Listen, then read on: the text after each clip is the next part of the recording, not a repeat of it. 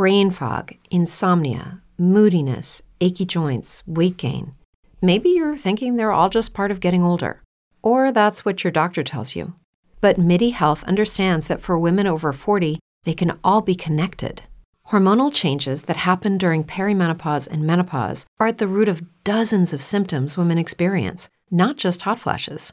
MIDI specializes in compassionate care for women in menopause. Their solutions are safe, effective, and FDA approved. Plus, they're covered by insurance. A convenient telehealth visit with a MIDI clinician can be your first step to getting personalized care. They'll tailor a treatment plan for your symptoms and health history so you can get back to feeling great.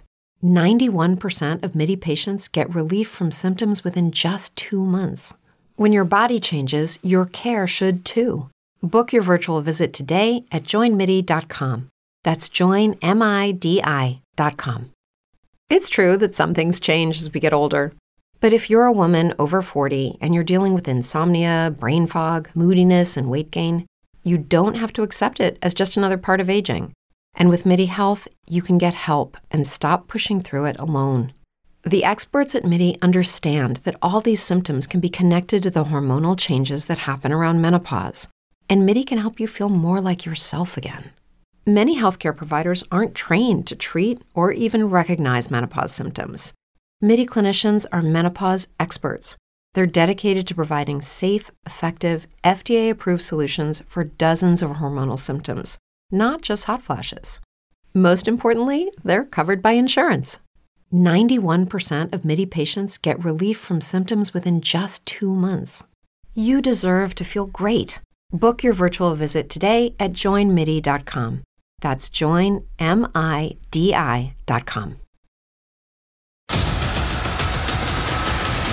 You are listening to the IFH Podcast Network. For more amazing filmmaking and screenwriting podcasts, just go to ifhpodcastnetwork.com. Welcome to the Bulletproof Screenwriting Podcast, episode number 135. All writing is a discipline, but screenwriting is a drill sergeant. Anonymous. Broadcasting from a dark, windowless room in Hollywood when we really should be working on that next draft. It's the Bulletproof Screenwriting Podcast, showing you the craft and business of screenwriting while teaching you how to make your screenplay bulletproof. And here's your host, Alex Ferrari. Welcome to another episode of the Bulletproof Screenwriting Podcast. I am your humble host, Alex Ferrari. Now, today's show is sponsored by Bulletproof Script Coverage. Now, unlike other script coverage services, Bulletproof Script Coverage actually focuses on the kind of project you are and the goals of the project you are. So we actually break it down by 3 categories: micro budget, indie film market, and studio film. There's no reason to get coverage from a reader that's used to reading tentpole movies when your movie's going to be done for $100,000. And we wanted to focus on that at Bulletproof Script Coverage. Our readers have worked with Marvel Studios, CAA, WME, NBC, HBO, Disney, Scott Free, Warner Brothers, The Blacklist, and many, many more. So if you need your screenplay or TV script covered by professional readers, head on over to covermyscreenplay.com. And today's show is also sponsored by the Heart Chart Screenwriting Masterclass taught by legendary screenwriter James V. Hart, the writer of Bram Stoker's Dracula, Hook, and Contact, to name a few. His unique story mapping system will teach you how to get your script ready for production and the marketplace. To gain instant access, head over to bulletproofscreenwriting.tv/Heart Chart. That's HART chart. Now, guys, today on the show, we have Catherine Ann Jones, the writer of The Way of Story, The Craft and Soul of Writing.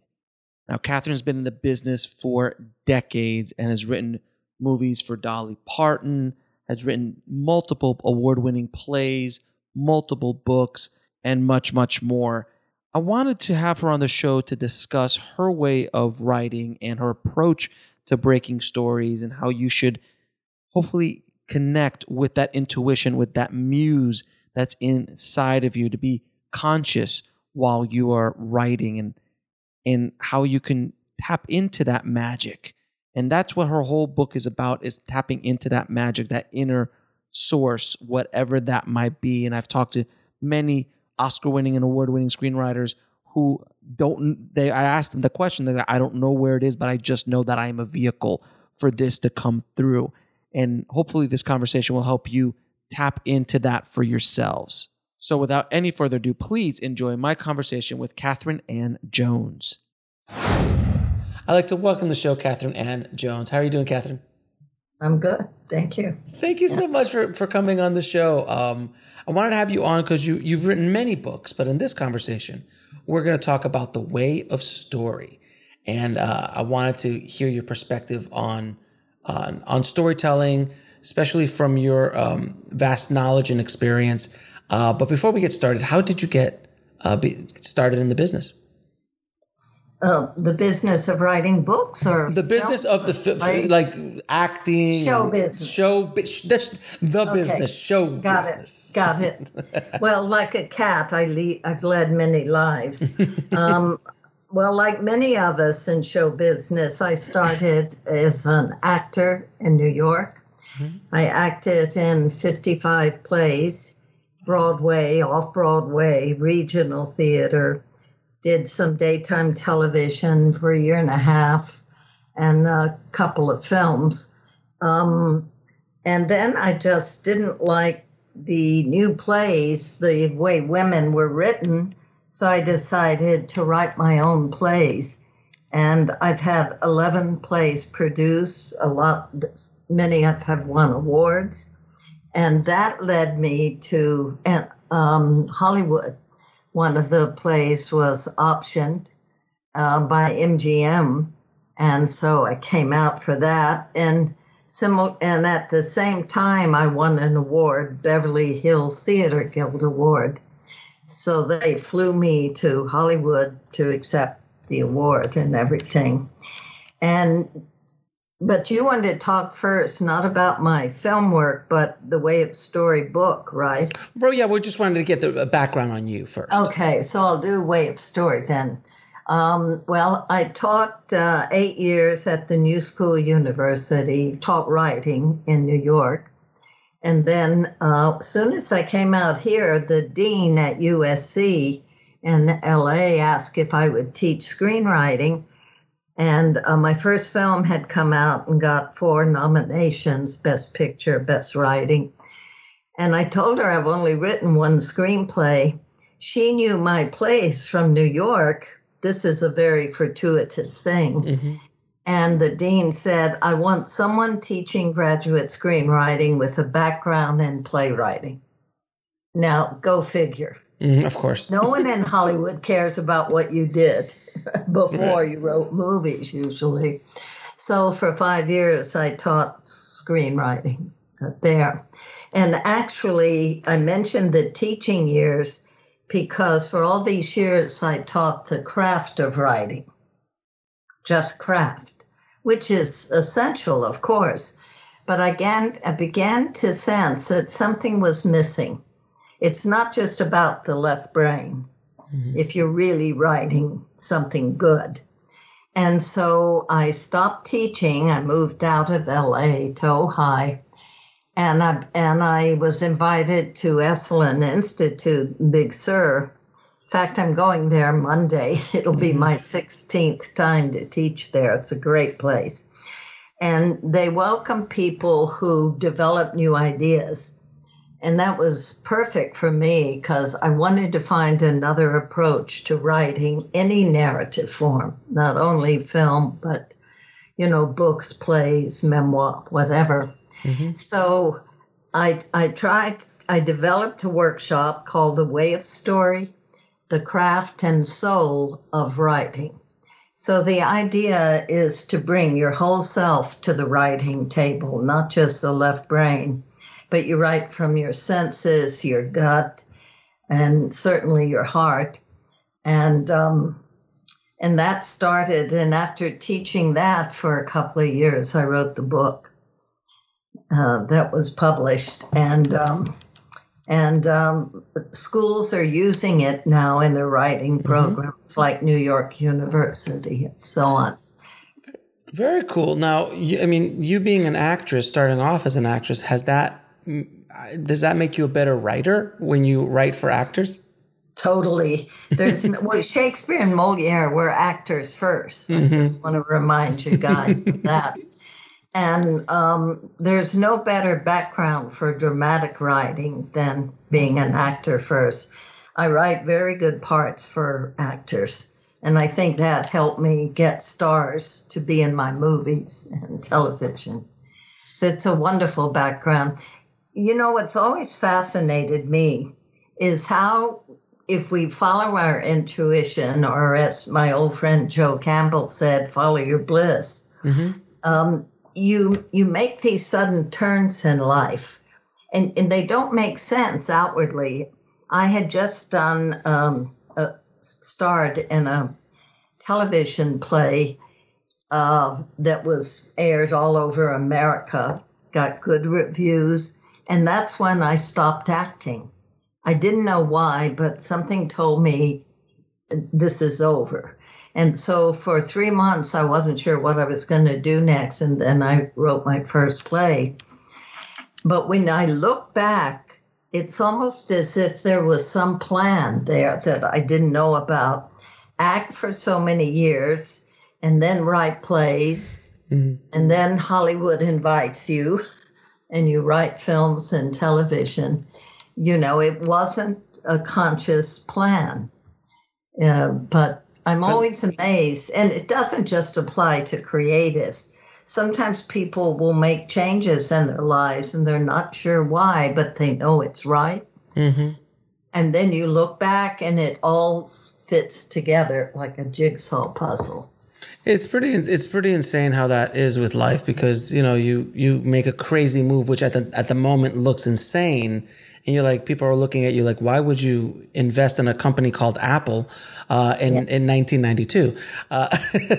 Why would you do that? That seems insane. But then down the line, you did okay. I know. Somehow that's why my second book, Heal Yourself with Writing, is about following that and listening to that intuitive voice. Because I really write intuitively, but when I was asked to teach in New York and later Los Angeles, I had to analyze what my processes were, because I just kind of got into a zone and things happened. And so teaching was another element that made me rethink, and that helped my writing as well as teaching. So one thing a lot of writers, young writers, start off in is they say that they want to write from complete instinct, from complete, you know, from inside and let it flow, but without craft. Exactly. It doesn't work. So can you explain the importance of... That's why I say my subtitle is The Craft and Soul of Writing. Both are very important. And so the book and the workshop is about integrating the two seamlessly. When you bring those two together, it's powerful. I mean, today we have films, you know, and they sit around in development at the studios. Hey, and then this happens, and then this, and then a car chase and such. And you're just blitzed out when you watch the movie. I am, and you feel nothing other than exhausted, you know, or something. Whereas I've seen a film at a film festival, Bernice Bobs Her Hair, based on a Fitzgerald story.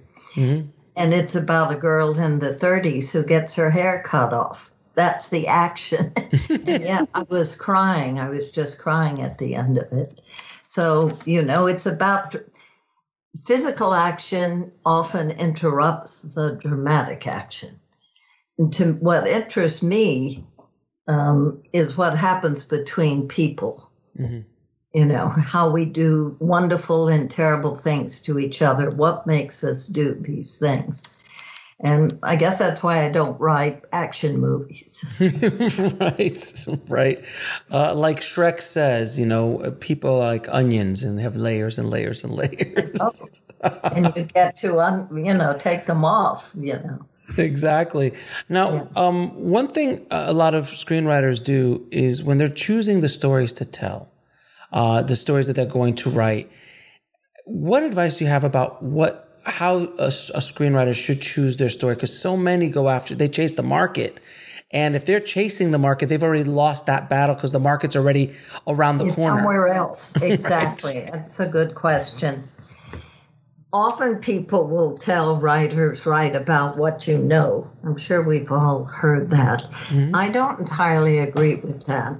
I mean, it's helpful, of course, but I taught in the Lucas building at USC. George Lucas gave the money for it. To my knowledge, George Lucas never traveled in outer space, not once. And yet he wrote this thing called Star Wars. It did pretty well. It's okay. It did okay. So what I tell my students and clients, consultant clients, write about what you feel a passion for. It can be a negative feeling, like everything David Mamet has written is about corruption of one form or another. Glengarry and Ross, The Verdict, everything he writes is about that's what gets his juices going. So find what you care about, because writing's a relationship. And if you're going to move in with a story for, say, 6 months to a year or more, you want to keep the juices going, so you have to care about the theme or the character or the plot. So I'd say write about what you feel passionate about. And don't chase the market. Totally not, because as you said, it changes. And with my USC grad students, they were always sort of writing derivative thrillers or something. Right. And it just changes, so fast. But if you write about something, I wrote about something I cared about. My first movie was called The Christmas Wife. Well-meaning friends and associates said, you'll never get this produced. There's no sex, there's no violence. Can you imagine being naive enough to pitch a story with no sex and no violence in Hollywood? Hello. It not only got made, I got 2 top stars, Jason Robards, Julie Harris, top director, David Jones, no relation. And it won 4 nominations, because I really hope that HBO produced it. And I really hope that there were audiences that wanted something different, Yeah, it's interesting, because if you look at success stories throughout Hollywood history, it rarely is the movie that's successful, if it ever is, that is chasing the market. It's generally something that they've been very passionate about. Or I look like a movie like Shawshank Redemption, which was wonderful film, which is one of my favorite films of all time. And Frank Darabont was just passionate about this little short story that Stephen King wrote. And hey, let's make this into a movie. There was nothing, and by the way, it wasn't a huge hit, but has aged extremely well. Wonderful film. Also, Sixth Sense, which was the writer-director's first. It's still his best movie. He's tried to chase his own success with the movies that came after. I think his best film is Sixth Sense, because he just wrote what he wanted to write, and it wasn't even popular then. Since then, people have tried to write, derivative movies, including himself. He's been chasing his own dragon for a while. He's always been chasing that success. But it's hard. Like if your first film is The Sixth Sense, it's kind of hard to follow that up. Well, maybe, but our motives for writing count. And if you just write a story, I always know that I may have 5-10 ideas for stories. There's always one story that's like a puppy dog yapping at your heels that will not let you go. That's the one you have to write, Yeah, exactly. You can write the others later, but something will tell you what to write next. I was listening. I was watching a documentary the other day, and they were talking about Michael Crichton, who had this idea about dinosaurs on an island, And he's like, and he put it away, but it just kept hounding him. Exactly. And look what, I mean, Jurassic Park changed movie history after that came out. But and the original film is quite good. Oh my God, yeah. The first one's it's a masterpiece. It's a masterpiece. The sequels, maybe not, but that first one is. It's a classic Spielberg. Now, my second film I had produced came to me in a dream. Sometimes my ideas come at night when I sleep. Sure. And this is not also just with me. I'm sure other creatives. Mm-hmm.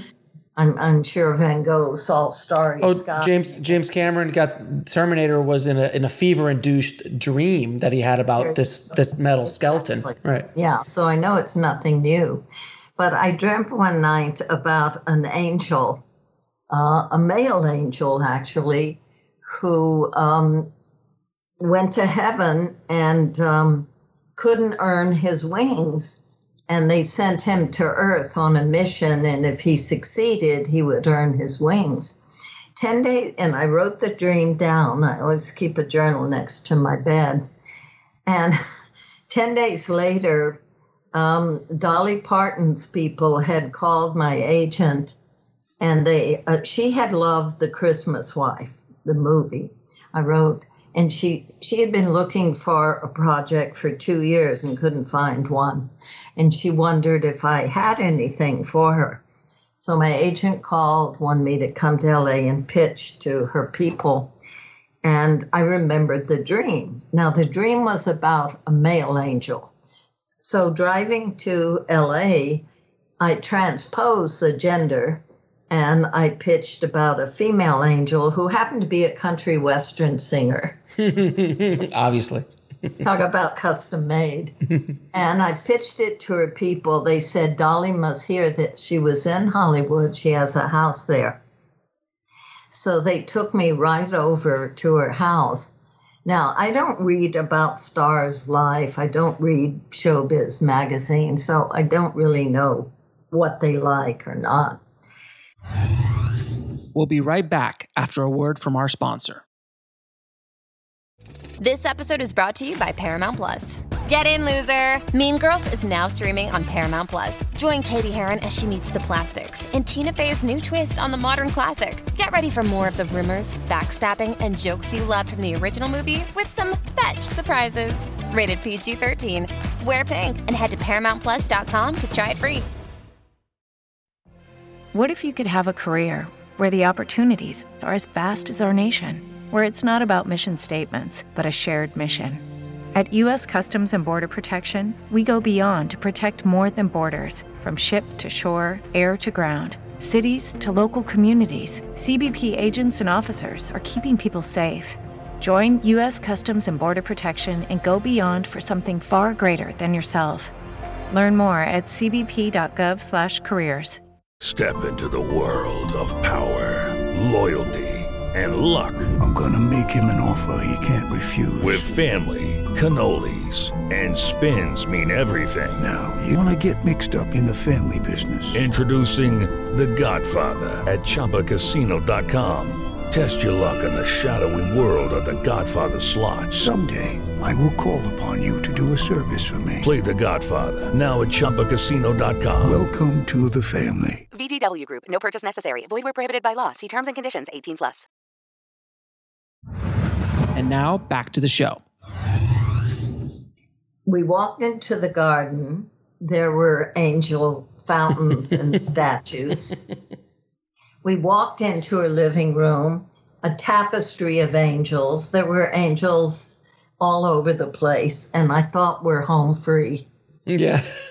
And she loved the story, and we made it, and we got the highest ratings except for the football game. You can never beat football. It's tough to beat the football game, especially. And I tell you, she is one smart woman, Dolly. Mm-hmm. She is not a dumb blonde. You know, she really is a shrewd businesswoman. She's been a megastar for like 50 years. Almost 60 years. 60, right? You know, not many women actors pull that off. So, well, I think the biggest the shrewd business thing that she did was she kept the publishing rights to I Will Always Love You. And that alone, I think, built Dollywood. It's a great song. Yeah, good. She good did very for her, well. say I. Yes. Now, when you write, do you start with character or plot? It varies. I guess as a playwright, I do write character-driven stories. To me, plot is what a character does. It's not separate from the character. But sometimes I'll have a theme. Like with Christmas Wife, I've always been fascinated how, like on a plane or traveling, you'll meet a stranger and spend just a short time with the stranger, but there'll be this powerful connection. That led me to want to write about that in The Christmas Wife. By the way, it's not a sentimental Christmas movie. We got over 300 rave reviews, and they always made that point, that it was refreshing. And it's not a down movie either, but it's not a typical sentimental ending. But this thing of, we've all experienced it, where you meet someone and you know them, it could be an hour or 2 hours, and yet something has happened between you that changes you. Yeah. And well, it's brief encounters in a way. It's the old English film, Leslie Howell. Now, do you outline? And if you do, how do you do it? Well, in The Way of Story, which is a book on how to write, I have a whole chapter on outlines, and then, the different character development, dialogue, and so on.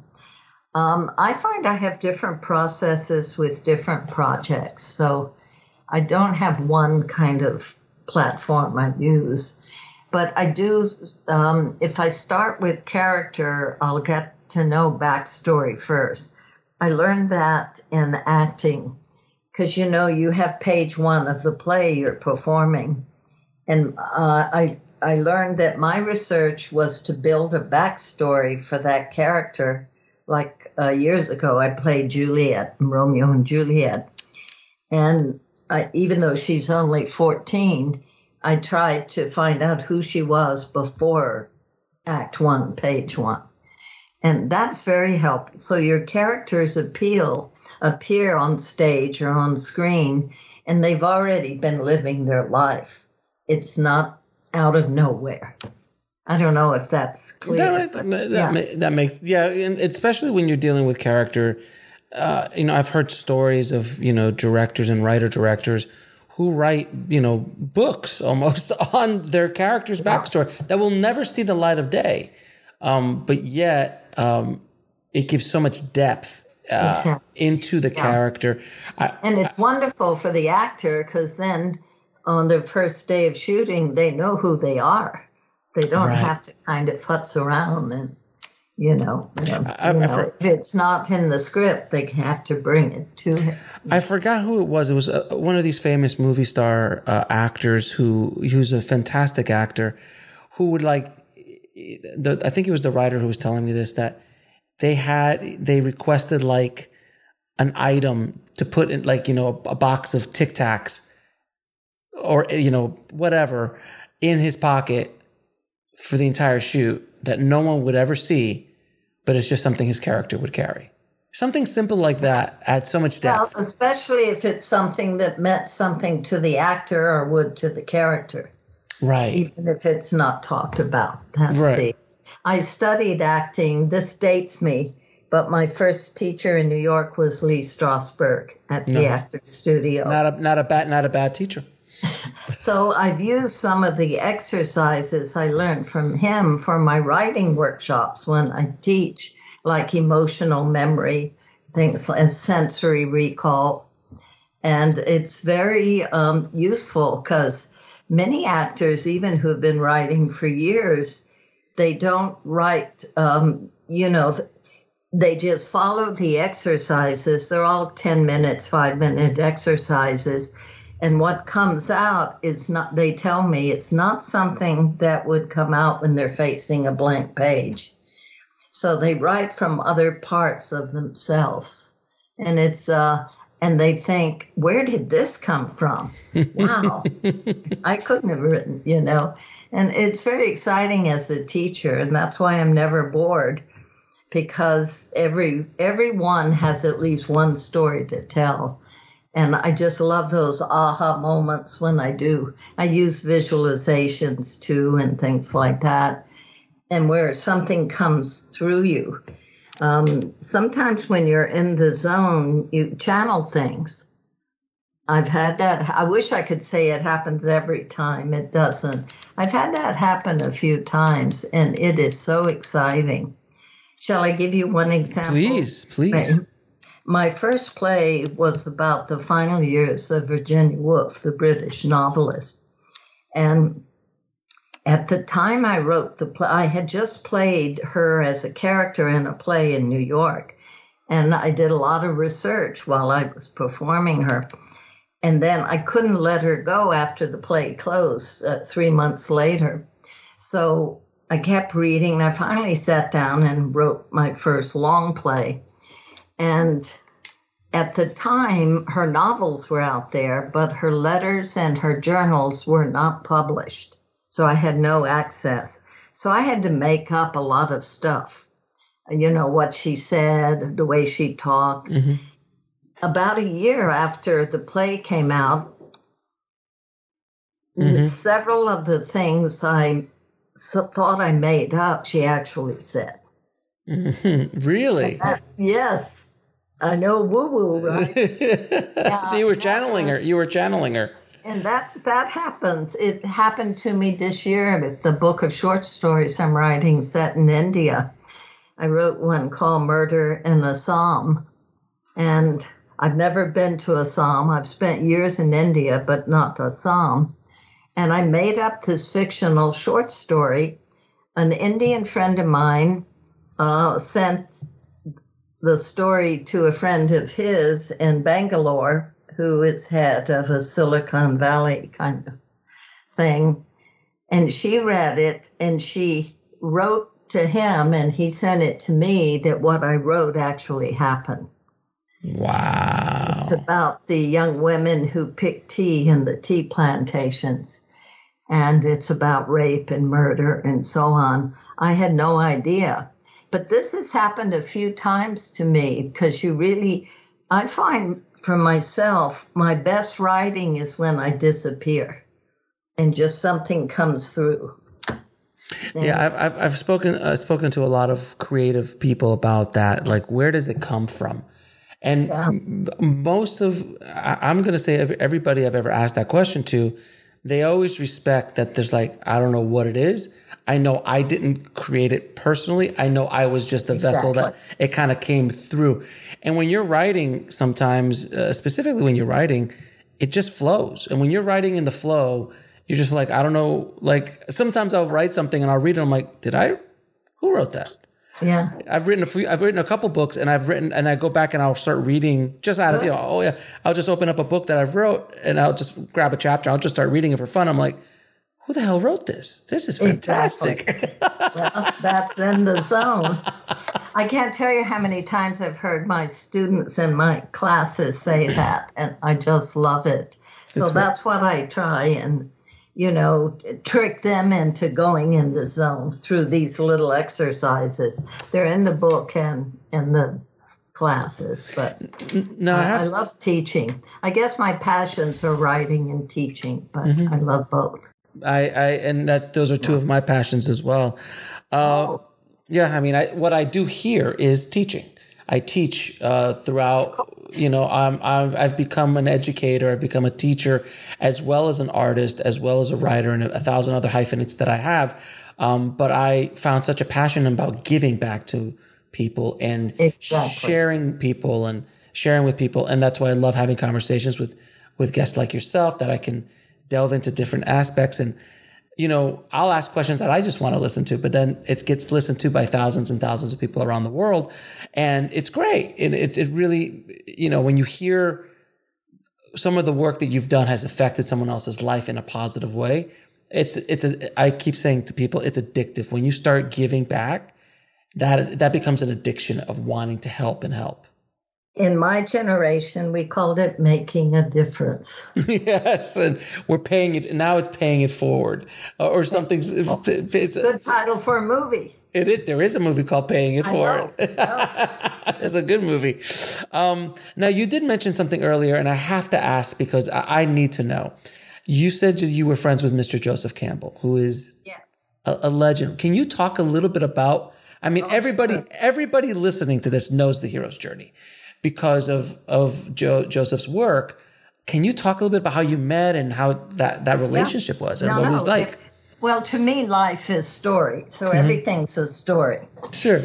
I went, at that time, I would go to India as my spiritual home. I spent a lot of time there. I had just come back from India the night before, and I was invited to Gerald Sykes and Buffy Johnson, husband and wife.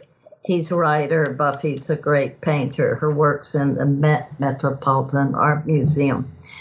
So I went to the party, and when I walked in, Gerald said, "There's someone you must meet. He also loves India." So they introduced me to Joseph Campbell. I knew nothing about him. I hadn't read any of his books. And we talked, and while we were talking, he said, India changed my life. I met a great sage in South India and attended his talks, and he changed my life. And I said, "Who was he?" And he said, "Oh, you wouldn't know him because he's not a public figure. He's the real thing, but not, And I said, "Well, I'd be interested to know its name." So he told me the name, and I got very quiet, and I said, "I have just come from his son." His son was teaching. His son was also a spiritual teacher. Well, because the father had died in 1959. Mm-hmm. So, and this was in the 70s or something. Wow. And neither one of us spoke for a while. The whole atmosphere changed, and Joe took me by the hand and took me to a corner, and we sat for an hour talking. And that's when our friendship started. And I got to know his wife, who's also a remarkable choreographer, dancer. Mm-hmm. And anyway, what Joe Campbell had, I've only seen it twice. And I wish I had it, but I'm in awe when I see it.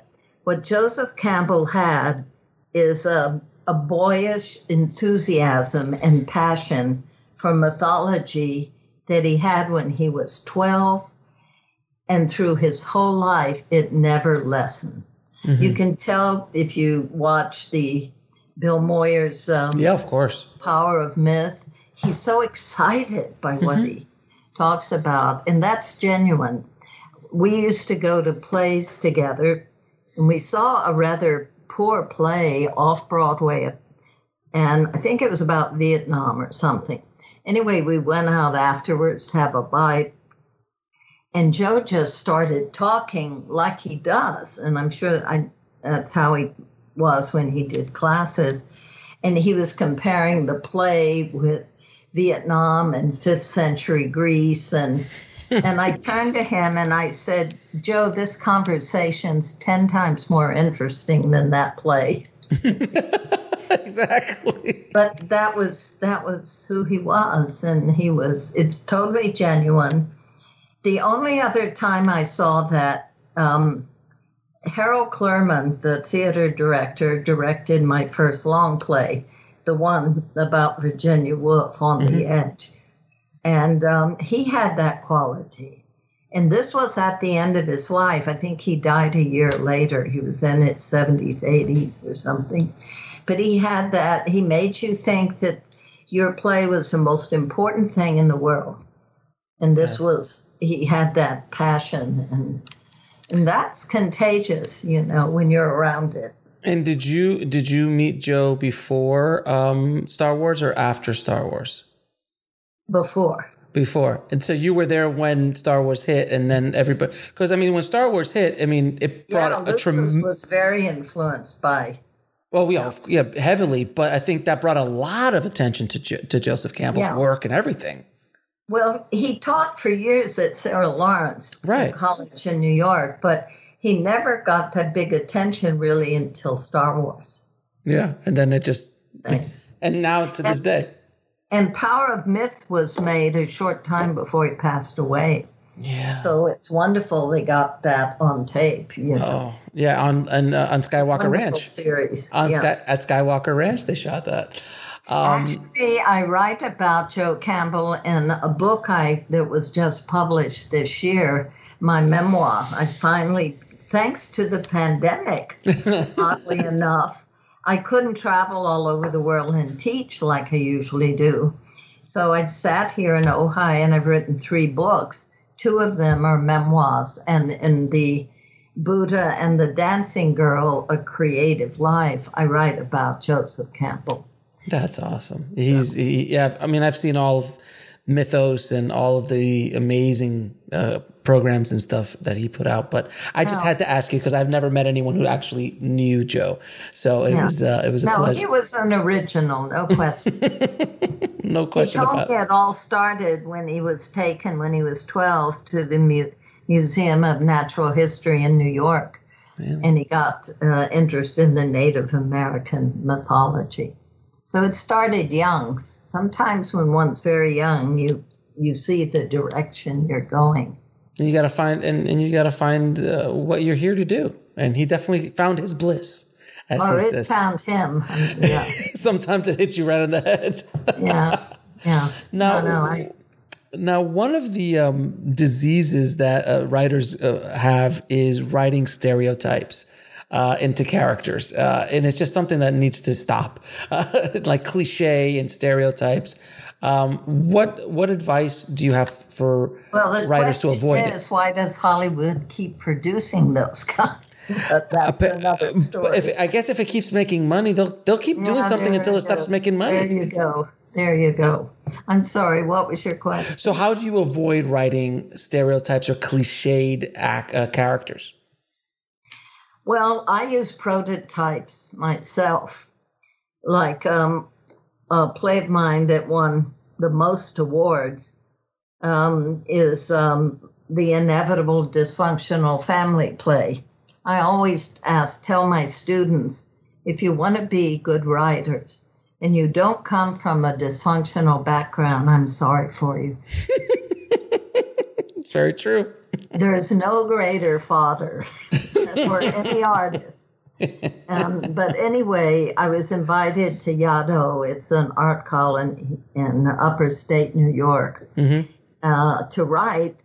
And I had been thinking about this play for a year, bits of dialogue. You said, what do I start with? This play started with, I would get these full sentences, lines of dialogue. I'd write them on little scraps of paper, and I would just put them in a bag in my closet on the floor. And after a year, I had all this dialogue, and it was based on my family. My prototypes are my mother, her 2 sisters, my grandmother, myself as when I was young. We'll be right back after a word from our sponsor. Lucky Land Casino, asking people, what's the weirdest place you've gotten lucky? Lucky? In line at the deli, I guess? Aha, in my dentist's office. More than once, actually. Do I have to say? Yes, you do. In the car before my kids' PTA meeting. Really? Yes. Excuse me, what's the weirdest place you've gotten lucky? I never win and tell. Well, there you have it. You can get lucky anywhere, playing at LuckyLandSlots.com. Play for free right now. Are you feeling lucky? No purchase necessary. Void where prohibited by law. 18+. Terms and conditions apply. See website for details. It is Ryan here, and I have a question for you. What do you do when you win?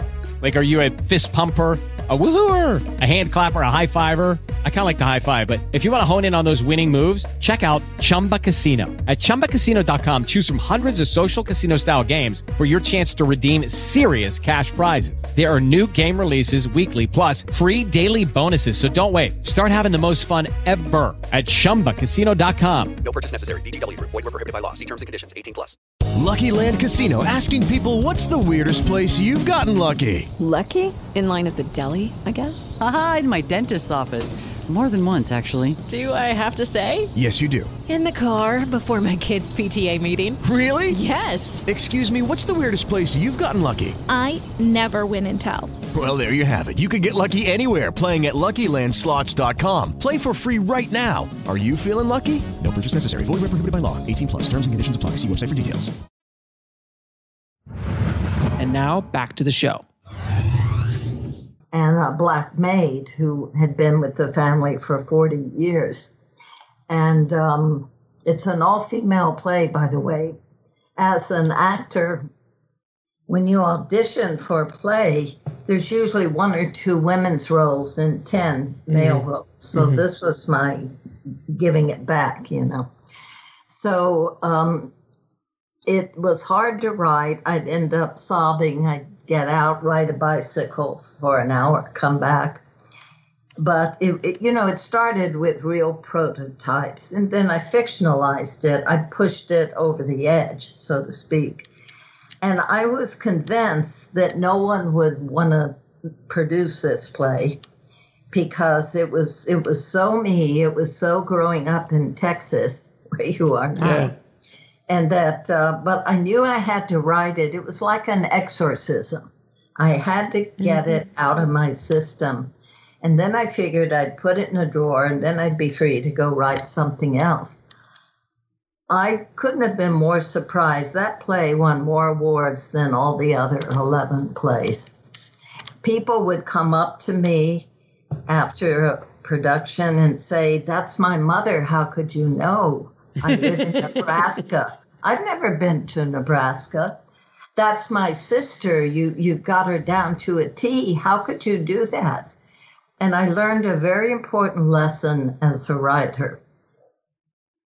In the specific lies the universal, not the other way around. No one knew this better than Anton Chekhov, the Russian playwright. He wrote about people he knew. He started with characters he actually knew, and they're as universal today as when he wrote them. Yeah. So that's a good lesson. That's why I encourage those I'm teaching or consulting with, dare to be personal. Dare to be personal. It doesn't mean you have to literally write everything that actually happened, but it's what I call be emotionally autobiographical. There's a DNA. There's a DNA when you're writing. If you're writing based on a real person, even if there's a starting point or a basis in it, there's a DNA there that's authentic. Regardless if you threw that your dad into Indiana Jones. Your dad wasn't an archaeologist, but maybe his failings, maybe his fear of snakes, maybe all these other things kind of got tossed in there. There's that. That's very powerful. That's a very powerful tool. Well, what I learned writing in Hollywood, the script has to reach the audience and reader emotionally. And so you can't create the emotions in a reader or an audience unless you feel it first. That's why I use prompt, some of which Lee Strasberg gave me or other places, to get people to actually feel what they're writing. I'll give you one quick example. A woman in my class had written, I think it was a character monologue, an emotional monologue, what I call it. And it wasn't very good. It was kind of dry. So I ask her to get up. I choose someone else from the class, and I do an exercise where they just push their hands as hard as they can and try and throw each other off balance. And then I say, just start improvising the lines, not necessarily what you wrote, but just think of what you want to say to your husband or mother, whatever the character is. And the class is amazed and they applaud because when she was her adrenaline was going from the pushing, you understand, and she would start yelling and that and crying. And it was 10 times better than what she had written. Because her whole body and feeling and memories came up, you see. Yeah, absolutely. Now, we touched a few times in this conversation about the inner voice, the zone, the finding the muse, all of these kind of things. Do you have any advice or tips on how to tap into that? Because that's the gold. I always tell people that's your secret sauce that nobody else has. That's the point. Nobody else has it. It's unique to you. And that's what you need to go from. Well, even people, I don't know. I don't want to sound like this is the only way, but I hear from a lot of people that have read Way of Story or Heal Yourself with Writing. They both have all these prompts, these short 5-10 minute exercises, and that can throw you there.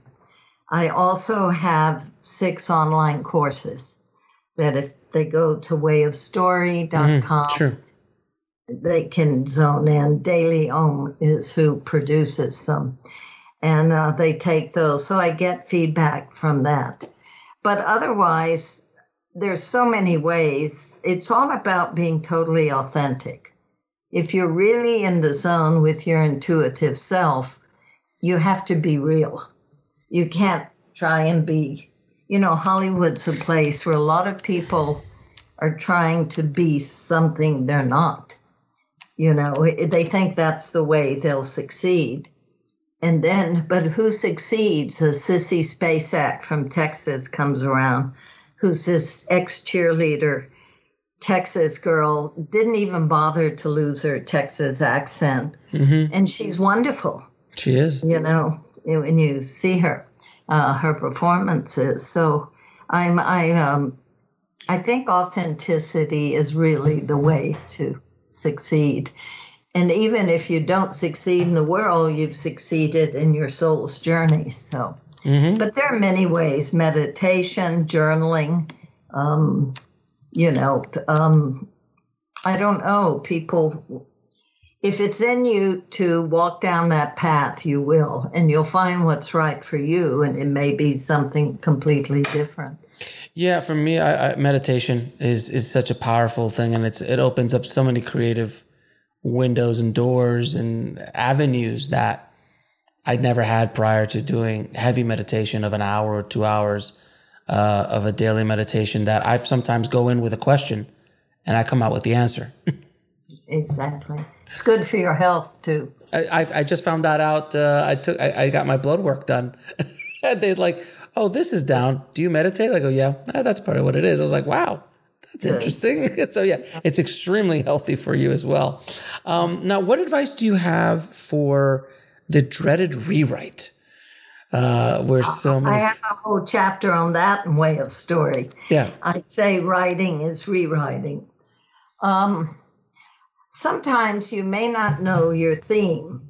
Every good story will have a theme. Mm-hmm. And I always ask my students to tell me what the story is in 2 sentences. It's the shortest prompt, but in some ways it's the most challenging. Sometimes you have to write a first draft before you really nail it, before you know that theme. So after you know what your story is, it's a good tracking thing.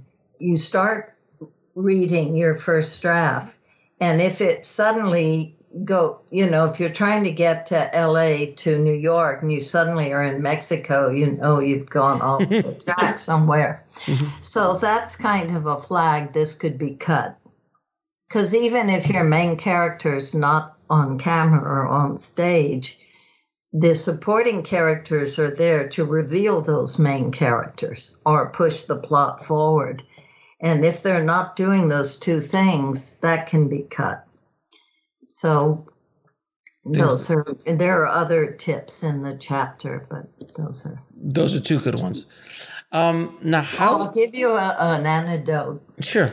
When I was still acting, I was in a Broadway revival of Death of a Salesman. Mm-hmm. George C. Scott was directing us, and he's very talented but crazy man. And he was making everyone's life miserable. We were in Philadelphia for the, often shows go out of town before they come to Broadway. Mm-hmm. And anyway, to make it shorter, Marty Balsam was our Willie Loman, lovely man. And George was very anti-Semitic, and he was really making Marty's life a walking hell. And Martin Balsam was already a star. Sure. And I was in the hotel lobby walking by, and I saw Marty in the bar. He was like this. He was just... So I went over and sat next to him, and I said, "What's up, Marty?" And he said, "Catherine, I can't stand it anymore. I'm quitting." And I said, "You're the star of the show. You can't quit." And he said, "I just can't take it anymore." And I said, "You tell the producer it's either George or you." And he did that, and George was fired. And guess who they flew in to take over the last 10 days of rehearsal? Who? The author. Arthur Miller. Oh, my God. And where George is all fire and, vehement. Yeah. It was like bringing in Abraham Lincoln. He was calming. He was gentle. It was amazing, so... Now, why did I bring that up? In the rewrite process, but it's a fantastic story. Yeah. So you actually were directed by Arthur Miller. Yeah, for 10 days. Oh, here's why I brought it up. It is about rewriting, long way round. Mm-hmm. I had lunch with Arthur Miller, just the two of us, and I was just starting to want to write the Virginia Woolf play. I wanted to write. And I didn't tell him that, but I said, Death of a Salesman's considered a classic now. Many think it's your best play. How many times did you rewrite the play?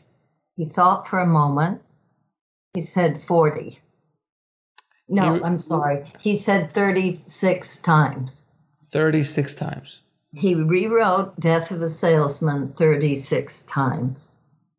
Wow. You see, when we read a great poem or book or play, I remember in college, you have the feeling that it came out from the artist, like from Zeus's head. Oh, of course. One draft, you're done. Yeah. It's over in a few hours. 36 rewrites. So it's not just the talent, it's that perseverance, And there's that legendary story of Sylvester Stallone writing Rocky in 2 days.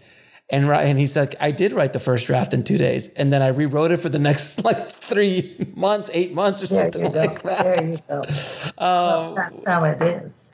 Now, one thing that I think every screenwriter has to deal with, and I think every artist in one way, shape, or form, especially in mass market arts like visual arts or filmmaking or things like that, how can you serve your creative soul, your writer's soul, and the marketplace at the same time? Boy. If you find out, let me know. Why do you think I'm in Ojai and left Hollywood? Yeah. I'll give you one example. I always think in examples because I guess I'm a teacher.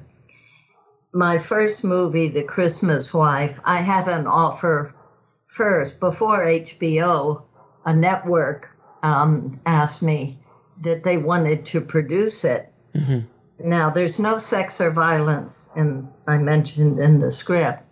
And they said, we love your script. We love it. We want to do it. But what if instead of the main character who's 65, instead of renting a woman who's his own age for Christmas holidays, what if she's 28? Mm-hmm. And I laughed. I was a New Yorker. I hadn't lived in LA, so I laughed. I thought they were kidding, and no one laughed. So I realized they were serious. Then they said, what if, when they're in the cabin for 3 days, just the two of them, what if a rough gang breaks in and terrorizes them?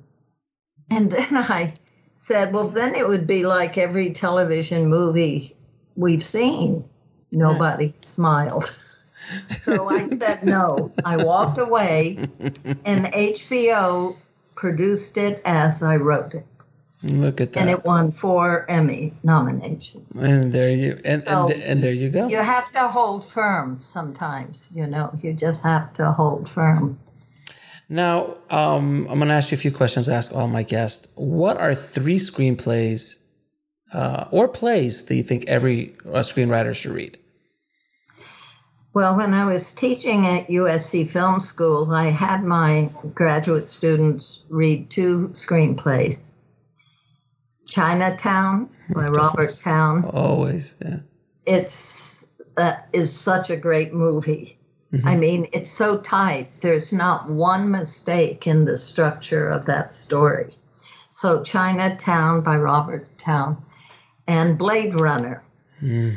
Mainly I did that because they were all in their mid-20s, my students. So I figured they'd read that. Another good film. For those that like that genre.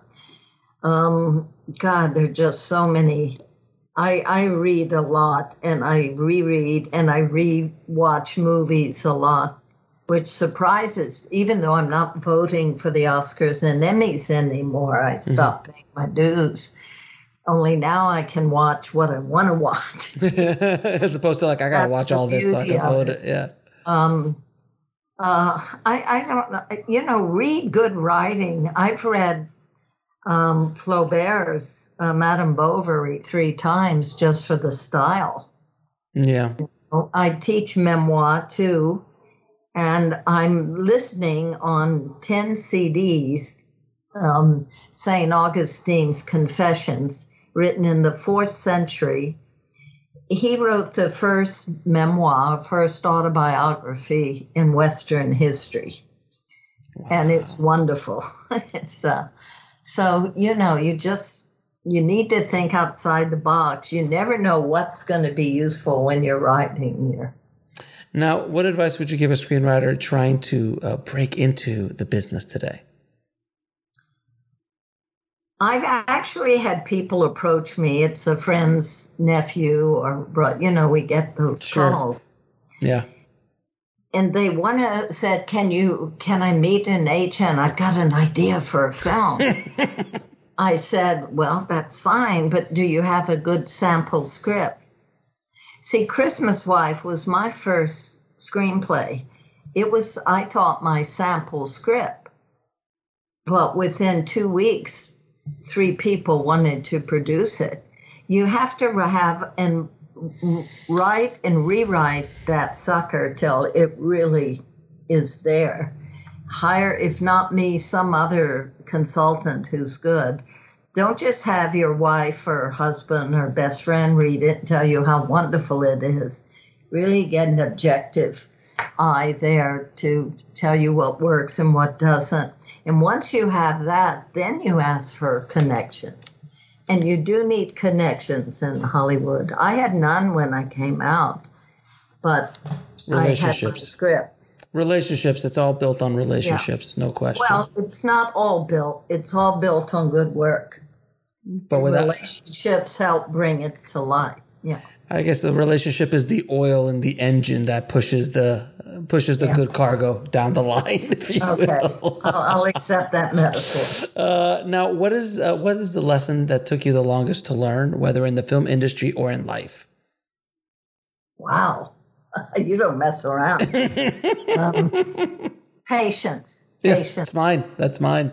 I'm not very patient, which sometimes works for you, And I'm an astrologer on the side and a psychic reader, so I really get into astrology. I have 9 planets in fire.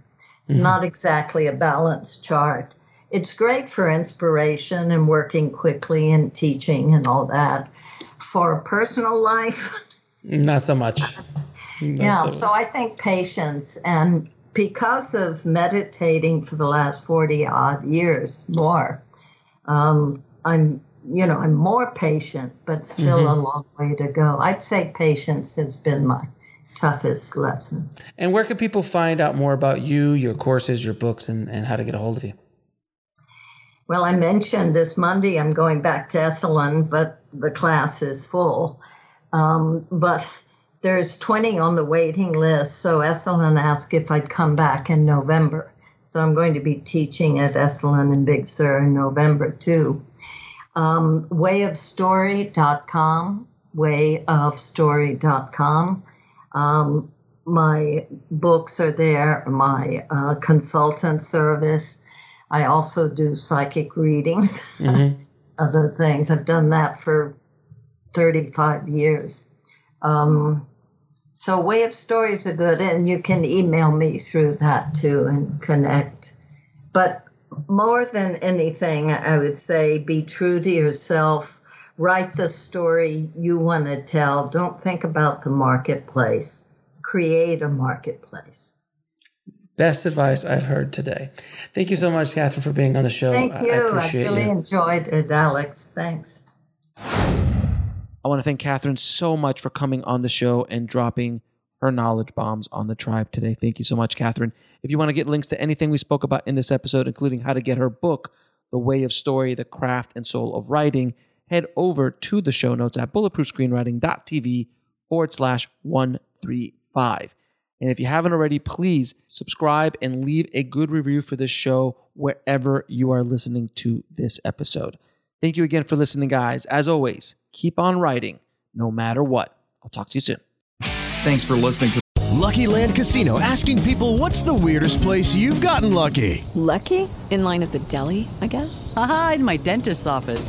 More than once, actually. Do I have to say? Yes, you do. In the car before my kids' PTA meeting. Really? Yes. Excuse me, what's the weirdest place you've gotten lucky? I never win and tell. Well, there you have it. You can get lucky anywhere, playing at LuckyLandSlots.com. Play for free right now. Are you feeling lucky? No purchase necessary. Void where prohibited by law. 18+. Terms and conditions apply. See website for details.